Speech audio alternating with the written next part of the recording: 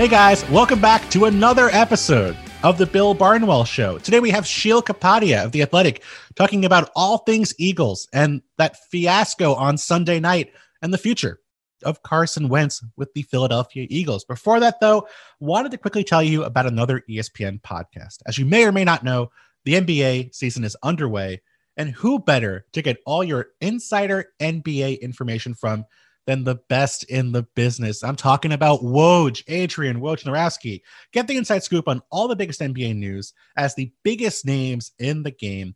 Join ESPN's Adrian Wojnarowski for the Woj Pod, featuring in-depth conversations, breaking news, reaction and analysis, and coverage of the biggest events on the NBA calendar, as well as an occasional deep dive into some of the most notable events in NBA history. If you follow Woj on Twitter, if you're an NBA fan, you know this is the person who knows more about the NBA and about what's going to happen in the NBA than anybody else on the planet. So make sure to download and subscribe to the Woj Pod as well as the Bill Barnwell Show. Not quite as informative, but I'm working my way up to being as good as Woj is on the Bill Barnwell Show. Subscribe to both of our shows on Apple, Spotify, or wherever you get your podcasts. And now here's Sheil Kapadia talking about the Philadelphia Eagles and what is going to happen with Carson Wentz. This podcast is proud to be supported by Jets Pizza, the #1 pick in Detroit-style pizza. Why?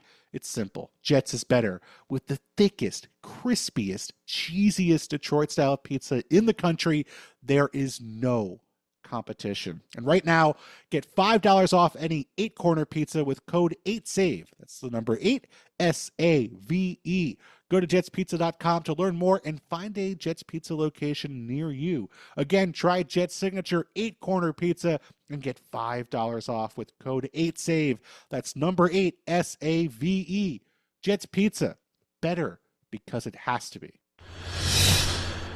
All right, joining me now, as promised here on the Bill Barnwell Show, thankfully, after several days of everybody, whether it's former players, whether it's people who don't watch football, whether it's former players who don't watch football, talking about the decision of the Eagles, a bad team, to bench a quarterback who was playing poorly for another quarterback who was playing poorly. We have someone educated to talk about it. We have one of the best reporters, one of the best writers in the business, and an Eagles-focused writer, in his past at least, to talk about this very topic and what's going on with the Philadelphia Eagles. Joining us to do that, my esteemed friend, Sheil Kapadia. Sheil, how are you? I feel like, I don't know if this is like several years running, but I do feel like I know it's the end of the Eagle season when I come on and we do like an autopsy every year. So good to be here. And I didn't think that this was going to lead to talking about a Week 17 game, but here we are. Here we are, indeed, an Eagles team that was eliminated from the postseason after a pretty disastrous season, I would say, even maybe by bad Eagles season standards. Is that fair to say?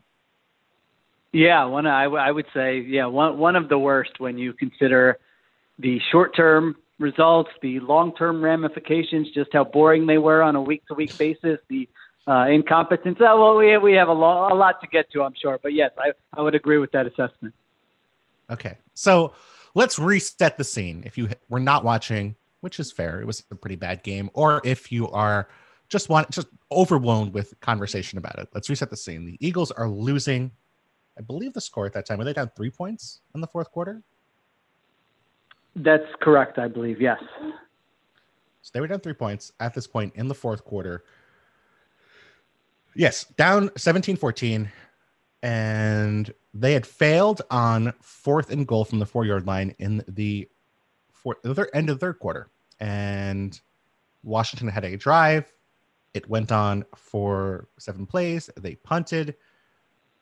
Nate Sudfeld came onto the field to replace Jalen Hurts. Jalen Hurts in this game, effective running the football, but 7 of 20 for 72 yards and an interception, a passer rating of 25.4 before he was removed from the game for Nate Sudfeld. So, Sheil, let's start with this. Were you surprised to see Nate Sudfeld get into this game? I was. I mean, I think there were obviously some reports. It seemed like during the weekend that maybe they would bring in Sudfeld at some point, but I didn't think it was anything that was, really concrete or anything like that. Nate Sudfeld has sort of been like an afterthought. He's a nice guy. He gets along with everybody in the locker room. I'm sure he wants a shot, but it took them 1 week in the regular season to kind of elevate Jalen Hurts ahead of him to be Carson Wentz's backup. And so I know they were sitting a lot of guys for that game, but I thought the point of kind of the last month of the season from their perspective, at least as I saw it, was to gather information on Jalen Hurts. And so I was surprised that they pulled him for Nate Sudfeld. Now, at the same time, though, I remember back to the Super Bowl season, a very different era, even though it was only several years ago. And I remember the Eagles doing this with Nate Sudfeld and Nick Foles in week 17 of that season, no? Yes, that's correct. Yep, that was a meaningless week 17. I'm pretty sure with that season, a meaningless week 17 game where they just put him out there. That's right. Mm-hmm. Nick Foles, of course, was playing poorly in that game. Not as bad as Jalen Hurts was playing in this game, but playing poorly. It seemed like the playoffs were a waste of time for the Eagles with Nick Foles, and then, of course, they won the Super Bowl. Do you think they were tanking? I mean, do you think that was the primary motivator of the reason they brought in Sudfeld and of the broader way they approached this game on Sunday? Yeah, I think that was certainly a very big part of it. I think that would probably be the motivating factor, that you looked at some of the events earlier in the day and that you could jump up 3 spots in draft position with a roster that has a lot of holes all over the place. And, who knows what they're going to do, whether they're going to try to take a big swing at quarterback. I know we'll get to that, but just to kind of maximize their draft positioning, I do think that was the motivating factor. And I don't think it was a decision that just Doug Peterson made during the week. I'm sure it was an organizational decision with Howie Roseman, with ownership, maybe with other people involved, that this was the route they would go. Now, do you buy the argument from Doug Peterson against the other tanking, that they kept some of their stars in the game? I mean, guys like Jason Kelsey, Zach Ertz, who else played deep into the fourth quarter of this game? Darius Slay, Brandon Graham. Yeah. Do you buy the idea that because they were playing deep into the fourth quarter that they weren't tanking? Not really. I mean, at some point, I forget how many players they draft, but they already made a bunch of guys inactive for the game. So at some point you look at kind of which players you have available to you, and you have to put somebody out there. And those are all guys who would really, kind of fit the description of guys who would just be like, I'm healthy, I'm playing, you're not benching me. I want to be out there. Zach Ertz, it could have been, most likely was his last game as an Eagle. Jason Kelsey, who knows, it could have been the last game of his career. He's contemplated retirement before. So I don't really buy that was, evidence that they were doing everything possible to try to win the game. Okay. So if the Eagles were tanking, did it bother you personally? Did you feel like it was an affront to football that the Eagles were tanking in this game?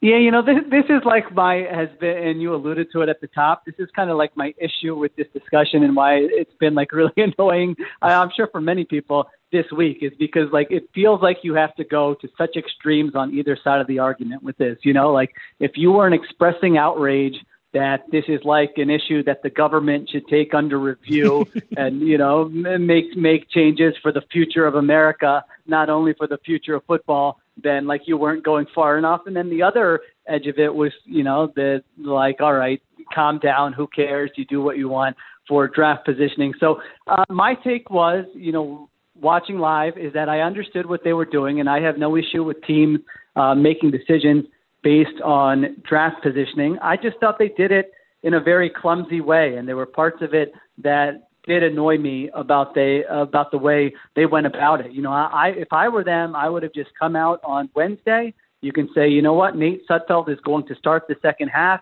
There are going to be younger players getting into the game. We want to get a look at them for future years. Maybe it'll help them get some film out there to have jobs in the NFL. If you would have done that, everyone certainly would have understood. It would have been out there ahead of time, and I don't think it would have been that big of a deal. However, when you're in a competitive game and it's a 3-point game, and all of a sudden you take Jalen Hurts out of there, now it looks a little bit fishy. And I think the part that, kind of annoyed me was just seeing guys like Jason Kelce out there. When I was covering the Eagles on a daily basis, like, this is a guy you would see after games. I just have like a vivid picture of him at his locker, like, ripping the tape off of his fingers and, cutting the tape off of his ankles and limping to the locker room. And, he got cleated and like the tape is bloody as he takes it off. Just like a classic guy who just, is going to play through all kinds of injuries, not for better or worse, not complain about it, just like puts everything he has into it and is trying to win. And so then to watch in like the fourth quarter of what could be his last game, I know he screwed up a snap and he's come out and said he's okay with it, but to watch guys like that and Ertz and Brandon Graham sort of be out there in that situation, that seemed like a little bit weird and off-putting to me. Like, I think you should have just had a better plan where you announce it ahead of time. You tell all the veterans, hey, you're coming out of the game. We're just going to give all the young guys a shot. And that would have been a better way to handle it. But to me, it was just kind of a way to cap off a season that has been clumsy from the front office to the coaching staff to the players, every level of the Eagles organization. It just kind of capped it off in sort of an annoying way. Yeah, I mean, Bo Wolf, who hosts the excellent Birds with Friends podcast, wrote a feature about Jason Kelce and following him through the entire season when it came to the injuries he had to go through for a year where he was, considered relatively healthy by NFL standards. In terms of the Jason Kelce coach, do you see what Jason Kelce came out and said today? Yes, I did. Yep. Okay. So I realized I probably should have realized, dude, you just referenced it a minute ago. I apologize. He, if a listener hasn't heard his quotes, basically he said, he knew Nate Sudfeld was being told to be ready to play. He had complete confidence in Nate as a player. He was a little surprised. He was honest about that. He said everyone did our best, and it was a difficult situation to be put into, especially when, like she'll mention, you have a 10-year veteran center who doesn't snap the ball to you accurately on your second drive of the game. I know we can win games with Nate because I know Suddy can play. Didn't work out Sunday, but as always, that's not just on him. Now, if you listen to the broadcast and maybe some of the articles we've seen after the game, it sounded like there was a 50% chance that Jason Kelce was about to just straight up physically attack Doug Peterson. And clearly, while he was surprised, it doesn't seem like that's the case based on Kelce's quotes after the game. So, Sheil, how much of the outrage you think we saw after this game was a product of how it was being portrayed on the broadcast Sunday night? Yeah, well, I thought they were being kind of weird about it. I mean, they weren't. I know that it seemed like they were being very careful to not call it out, and then all of a sudden at the end, Chris Collinsworth was just like, I couldn't have done what the Eagles did. So then they finally kind of did acknowledge it, but it certainly didn't help that it was a Sunday night game that a lot of people were watching because it had playoff ramifications. But that's not the Eagles' fault. They didn't ask to be flexed into Sunday night football. And certainly if this were like a 1:00 game or something that nobody was tuning into, it probably wouldn't have created the same type of outrage. So I think that was a part of it. Now with the players, certainly Jason Kelce did say that, other players, Miles Sanders went on the local radio here in Philadelphia and kind of said he wasn't happy about it, and he wasn't happy with Jalen Hurts being pulled. And I think there was an Inquirer report by Jeff McClain, I believe, that said, a couple defensive players were really annoyed by it and sort of, on the sideline. And so I don't know that we have full clarity about what like the entire locker room thinks. And, not every player is going to think about it the same way. And so, I'm sure there were some players thinking, if we're out here lining up and kind of putting our bodies on the line, we would at least like a chance to win the game. And there are probably others who thought it's fine. This is what teams do in week 17 when you put you put some younger guys out there when you're not in the playoff race. Yeah, I think that's fair. I think we always try to think about this, when it comes to decisions like this or how locker rooms feel. I think we're always hearing people talk about, oh, this guy has lost the locker room. And the reality is locker rooms are varied places. There are different people with different opinions, and someone who might be pissed about it might just be one person, might be 10 people. I really does. I think, it's more varied than I think we give a locker room typically credit for. Absolutely. Yeah. That is absolutely true. I mean, that gets thrown around all the time, but like, a lot of times there are people in the locker room who don't like each other and Yeah. they're able to keep to themselves and still perform on a winning team. So yeah, to think that everybody's going to feel the same way, that would be inaccurate and misguided.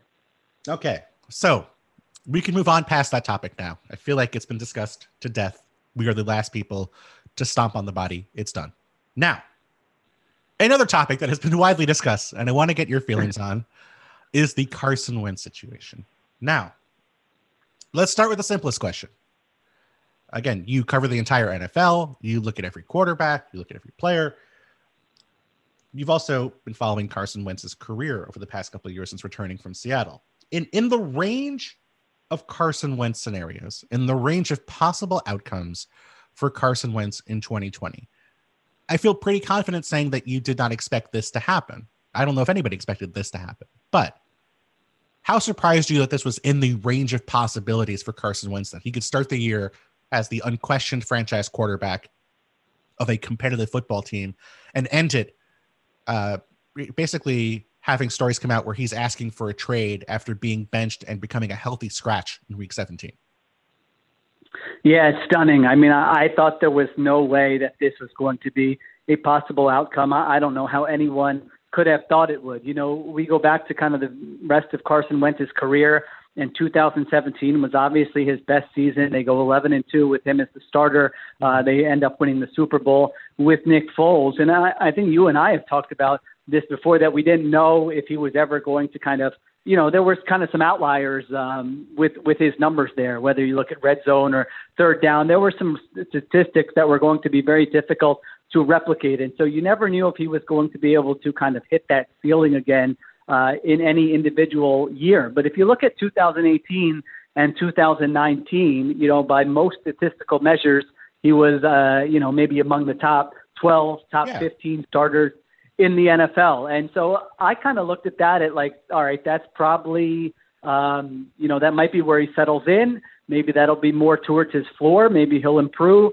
Maybe he'll get a little bit worse, and there'll be a season where he's 20th or 22nd in the NFL. But to go from kind of that 3-year body of work to being legitimately one of, if not the worst starter in the NFL this year, that is an outcome that I just don't think anybody could have seen coming.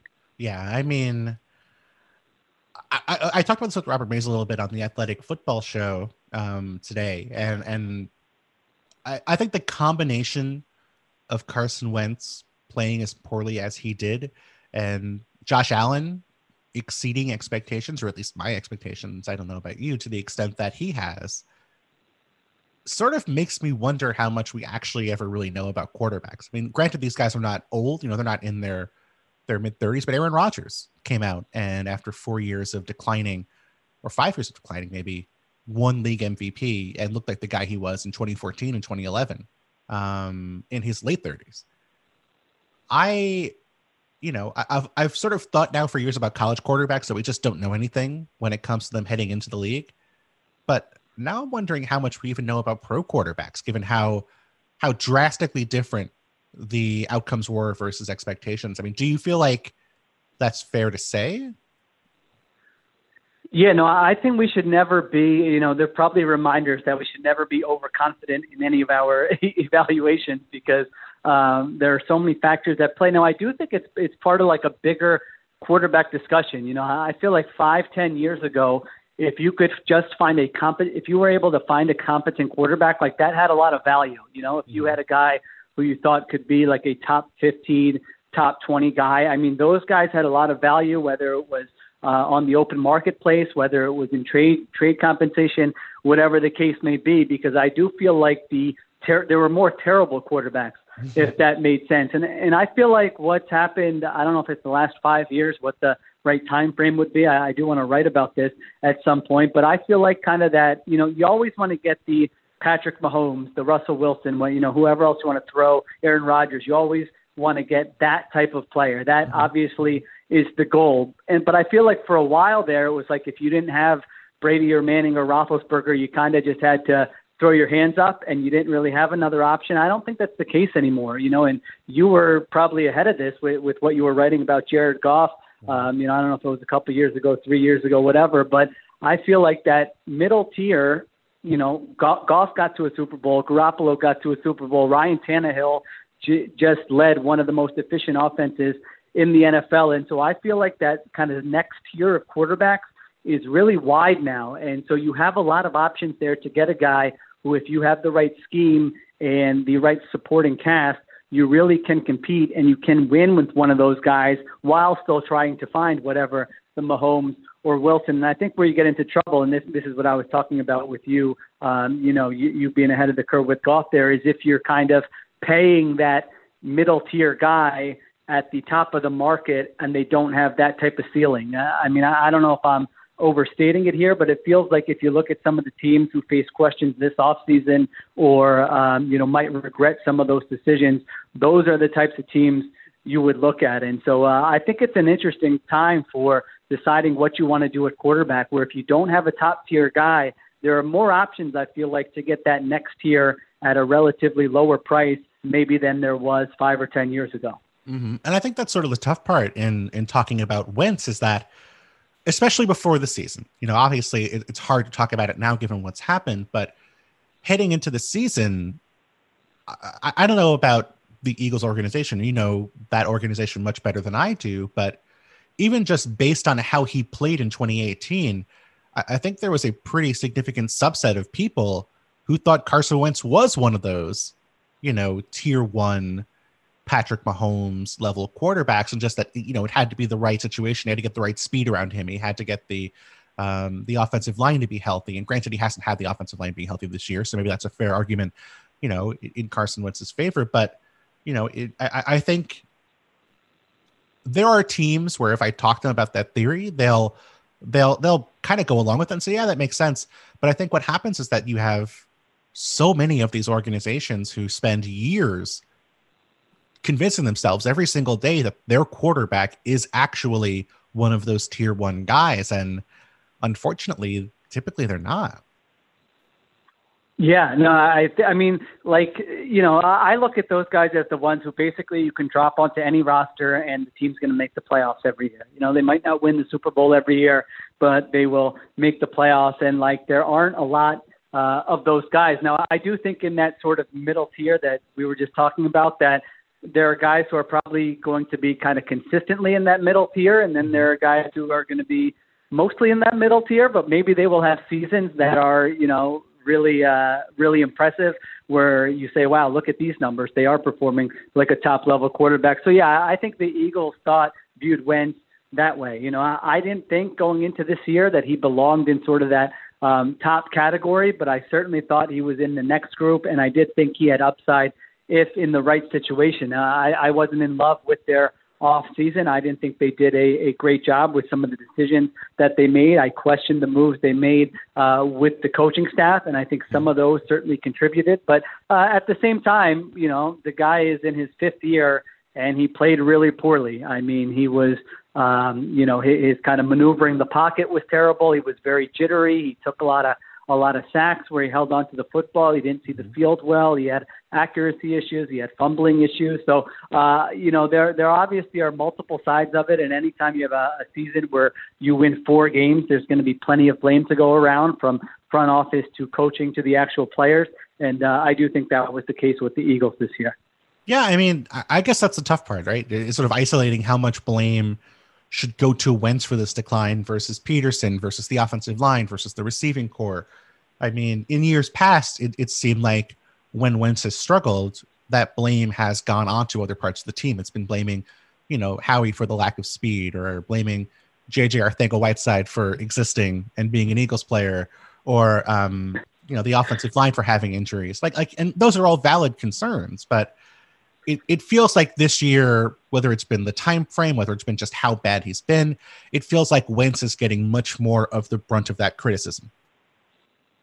Yeah, no, I think that's, I think it's fair when you watched how he played, not to say that they were doing a bunch of things to help him, but when there were plays to be made, he didn't make them, and he was producing so many, negative plays. I mean, I just feel like he turned the ball over early in the season, and then maybe they overcoached him and said, be cautious. And then you could just see sort of the wheel spinning in his head. I mean, it was like impossible to find a play in his last few games where he wasn't hitching in the pocket. I mean, even touchdowns, he would hitch like 3 times and then finally find some guy. And so he was so unsure. He was so conservative.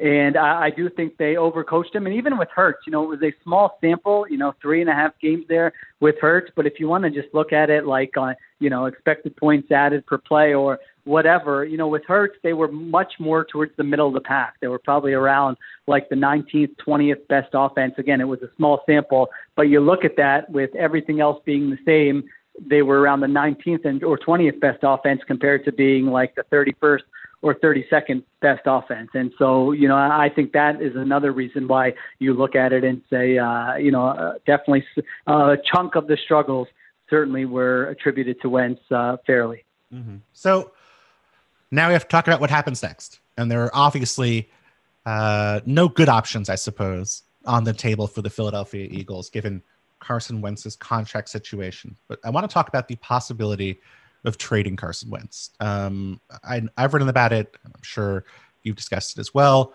I mean, the sort of difficulty in trading Carson Wentz financially, but in terms of just how you think the organization views Wentz and the likelihood of what the Eagles would get back in return if they did trade Carson Wentz this spring. Do you think there's any appetite within the organization to do what it's going to take financially and to do what it's going to take in terms of accepting middling compensation in return to trade Carson Wentz?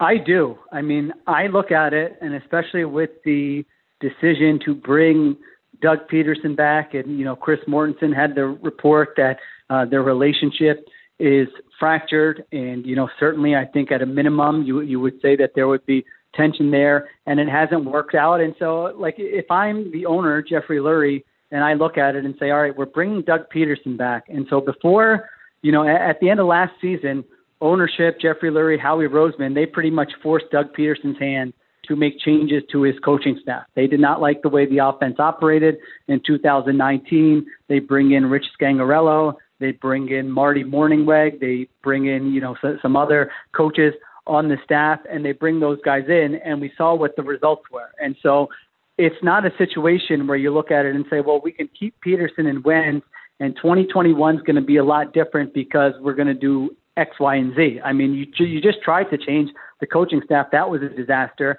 You have the worst cap situation, or one of the worst cap situations in the NFL. It's not like you're going to go out there and significantly upgrade his supporting cast. So what is your path forward to fixing Carson Wentz? And so, I do think there's a chance they look at it that way, and they look at it and say, man, we are taking kind of an unprecedented dead cap money hit here for 2021. But at the same time, we're freeing ourselves up in 2022 and beyond, rather than trying this again, failing, and then committing more money in the future. So I do think it's going to be a part of their thought process and their discussion, trading Carson Wentz this offseason.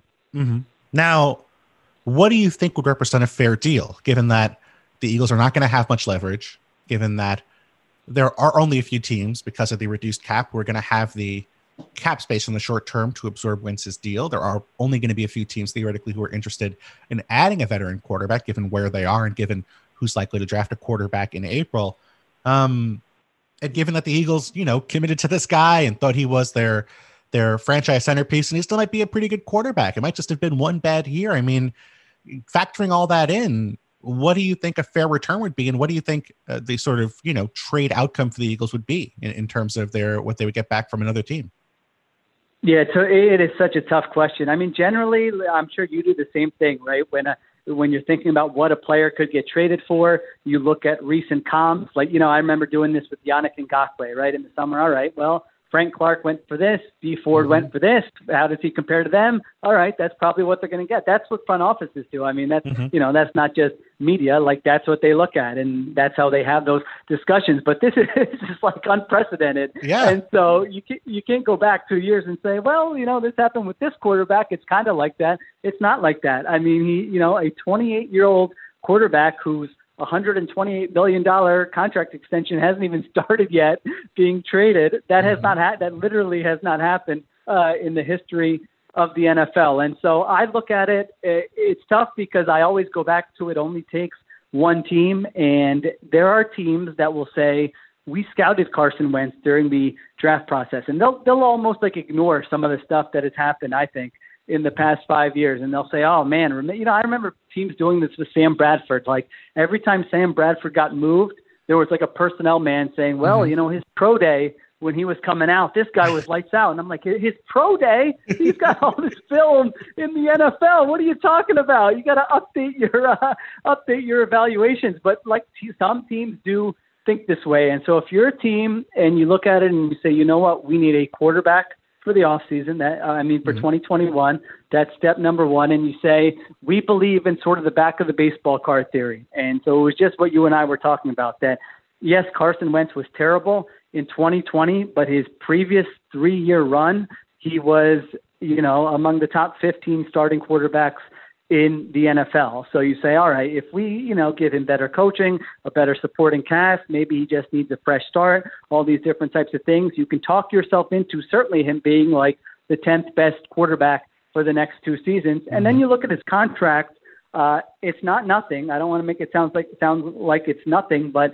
if you're in the market for a quarterback this offseason, you're probably going to have to pay in the market of what you're going to have to pay Carson Wentz. I mean, a new team would have to pay 4 years, $98 million, and only 2 of those are guaranteed at about $47 million. So, like, that's the cost of doing business for a starting quarterback. That's outside the top 10 in terms of cap hits for the new team for the next 2 years. And so those are all the things I think you would have to factor in. You would have to talk yourself into his upside a little bit, but I don't know. I would say, like, is a second round pick possible? Is that where teams meet? If you just, find a team like I know they're a lot of teams that the times the team that everyone talks about is not the team that ends up doing the deal. But I feel like in this instance, the Indianapolis Colts are the team where you say either they're going to be paying Phillip Rivers, $20+ million on a 1-year contract, or they could get Carson Wentz locked in for 2 years, maybe with more upside and more of a future down the road. Would a team like that say, we'll give you a second round pick? Or maybe it's a day 3 pick in this year's draft, but then it's a conditional pick in 2022 where you say, man, if Carson Wentz hits these markers in yards, or they make the playoffs, or he starts this many games, then you get your second round pick. But if he ends up being terrible again, or if he gets injured, you're not getting that pick. So I know that was like, I just talked for, it felt like a half an hour. I apologize, but it's a tough decision, but I feel like that's kind of where I settle in on with the compensation. No, you laid it out perfectly. I mean, there's so many factors that come into play. And I think you're 100% right in that, this is how teams would think about it, but it's all going to depend on how one individual team thinks about it. And I think this isn't an exact comparison by any means, but I think about what I was thinking about last year when it came to Nick Foles, where the Jaguars clearly were done with Nick Foles. They wanted to move on.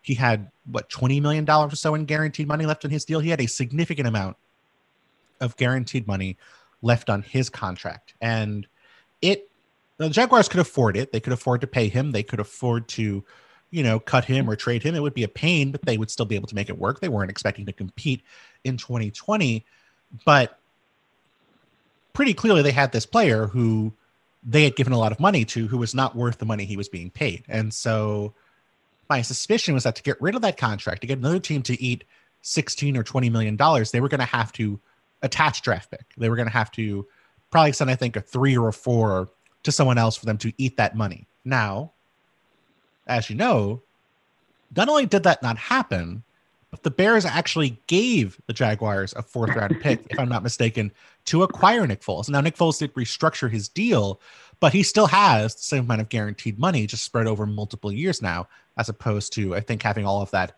in the 2021 season. And that did not turn out to be a great trade for the Chicago Bears by all accounts from what we've seen so far.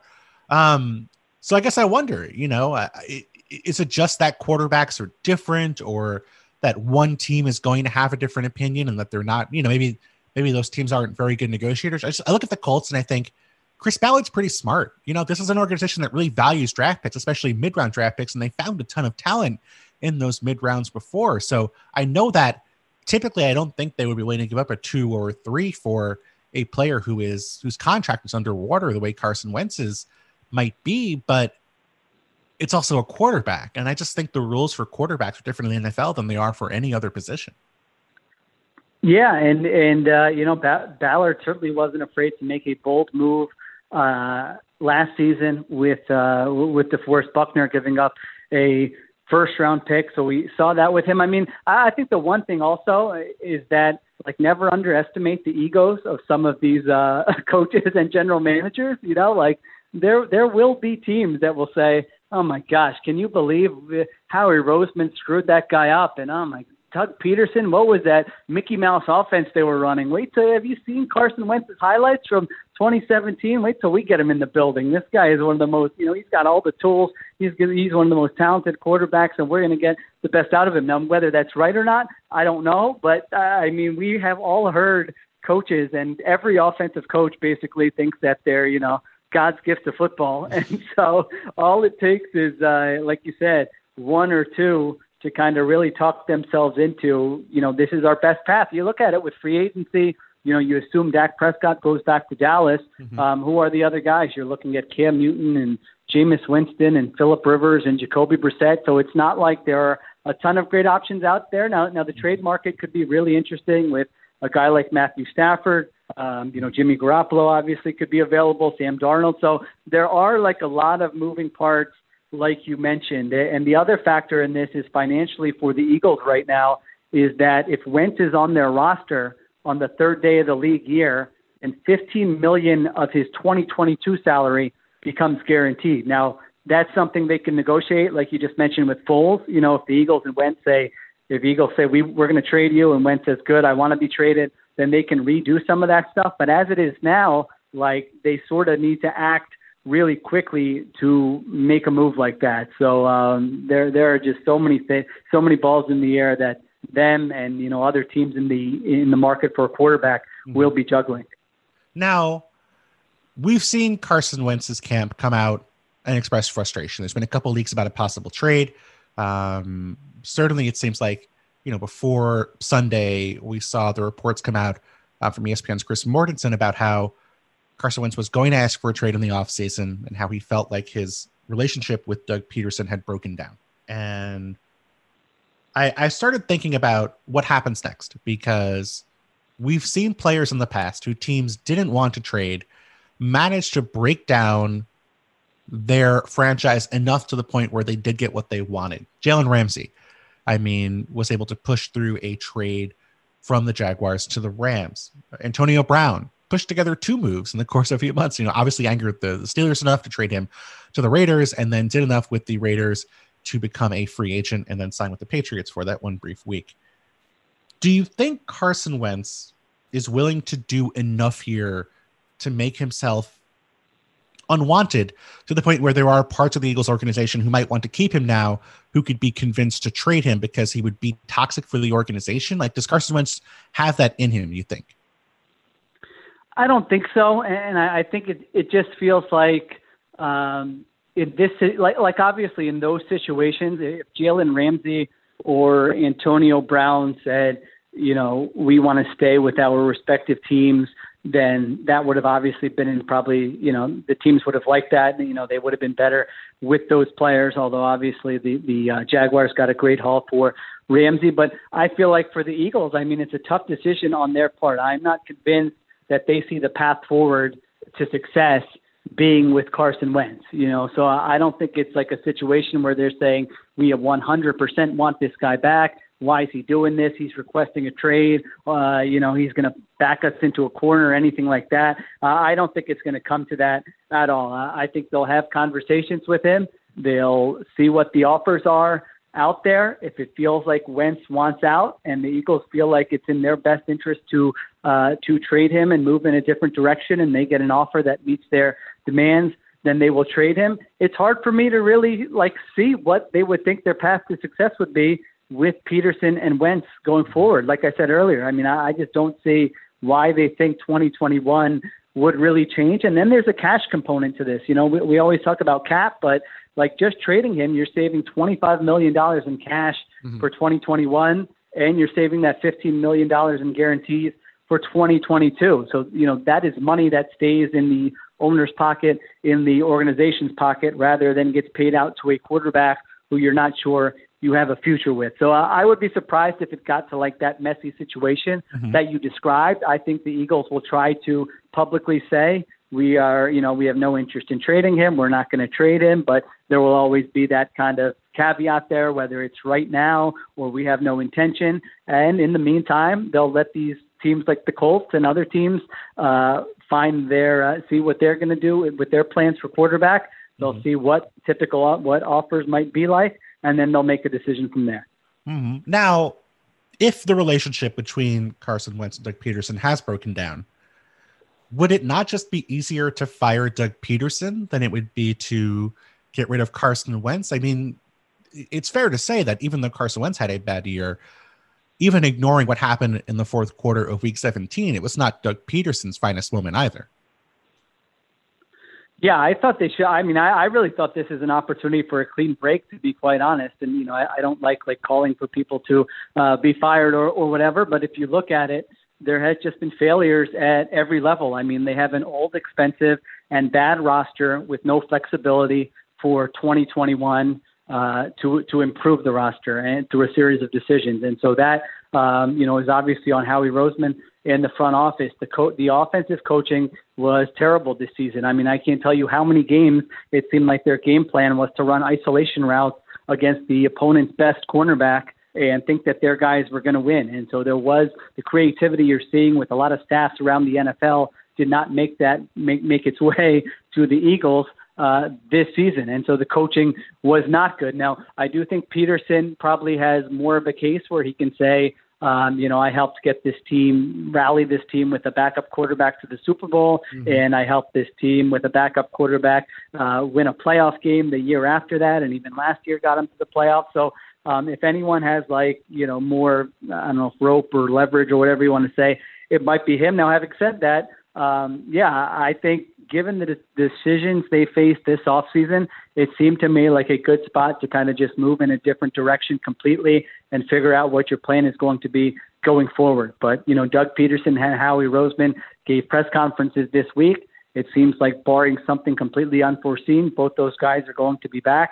And so it does not seem like a situation where they would be kind of making a move at head coach to appease the quarterback. And to be fair, given how Wentz played, he probably shouldn't have the leverage to make a head coaching move that you don't want to make because you really don't know what you're going to get from him in the future anyway. Makes total sense. Now, I have to finish up by asking this, Sheil. I'm going to have to get a number from you to finish the conversation here. What do you think is the percentage chance that in week 1 of the 2021 season, Carson Wentz is under center for the Philadelphia Eagles? This includes not only the possibility of him being traded, but also the possibility that Jalen Hurts is the starting quarterback. So what are the chances Carson Wentz is the week 1 starter for the Philadelphia Eagles next year? Well, I think I might be in the minority, but I actually think there's above a 50% chance that he gets traded. I know the hurdle. Wow. I know the financial hit, but just kind of seeing the other moves that they've made and how they might look at the next 3-year window or whatever the case may be, and where they are in the draft, I think that there's a very good chance.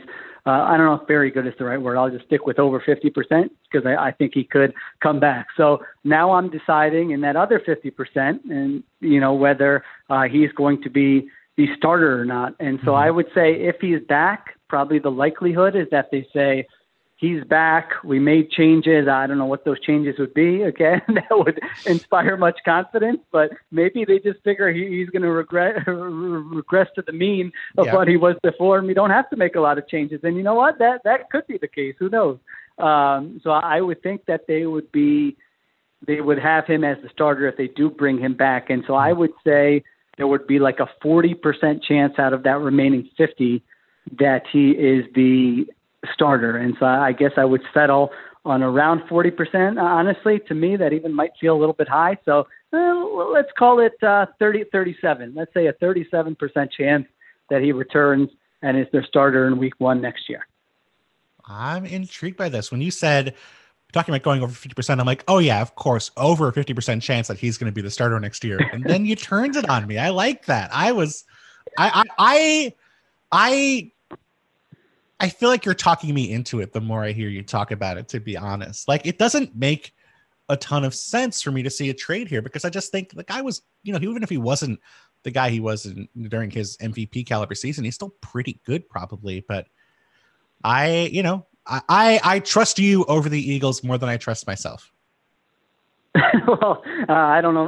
That doesn't sound like a very good decision to me, but I appreciate that. Yeah, no, I mean, I don't want to make it sound like we've talked about all the hurdles. Like, I don't want to make it sound like it's a really easy decision, or there's definitely going to be a suitor, or they're definitely going to get a second round pick. Like, I have no idea. Like, I'm just trying to go by what makes sense here and kind of what we've seen. They certainly could just talk themselves into him coming back and making this offseason the Carson Wentz rehab project. Like you said, if they were going to do that, I would think that maybe they would have made a change at head coach, which they did not do. Mm-hmm. And so, that lends me to, because I do look at it, like, if you take a big picture look at it, what's the most likely outcome for like the next 3 years for Carson Wentz, regardless of where he's playing? Like, I would say the most likely outcome is that he's at least like a top 20 starter. Mm-hmm. If you just look at like the big body of work here and his age and all these different types of things. And so if a team says, all right, well, we're going to go from that foundation, and we also think he has upside because of what we're going to do that the Eagles didn't do, mm-hmm. then it would just take one team. So I don't know. That's kind of where I'm at with it right now. Makes sense. Well, if people want to see your coverage of not only the Carson Wentz situation, but all things when it comes to the NFL, where can they do that? Yep, you can check me out at The Athletic for all things NFL and Eagles. And then we've got our Birds with Friends podcast with Bo Wolf and Zach Berman. And sometimes, Bill Barnwell is a guest viewer and messages us on the side, which is always gives us some added credibility. So that is always nice. So you can check us out wherever you listen to podcasts. If you want to find out more about the Eagles, or just really more about the interpersonal relationships between three people who work for The Athletic, highly recommend checking out Birds with Friends with Sheil. It's always a pleasure. Thank you so much for hopping on. Thanks for having me, Bill. All right. Thanks, as always, to one of the best in the business, Sheil Kapadia of The Athletic. I highly recommend checking out Sheil's work on the NFL and, of course, on the Eagles as well with Birds with Friends. We have more audio coming next week. Playoffs are going to be going on. We're in the thick of the last stretch of the NFL season. Hope you guys are enjoying it. Hope you guys are staying safe and healthy and happy. And hope you guys had a happy new year as well. We have more audio coming next week.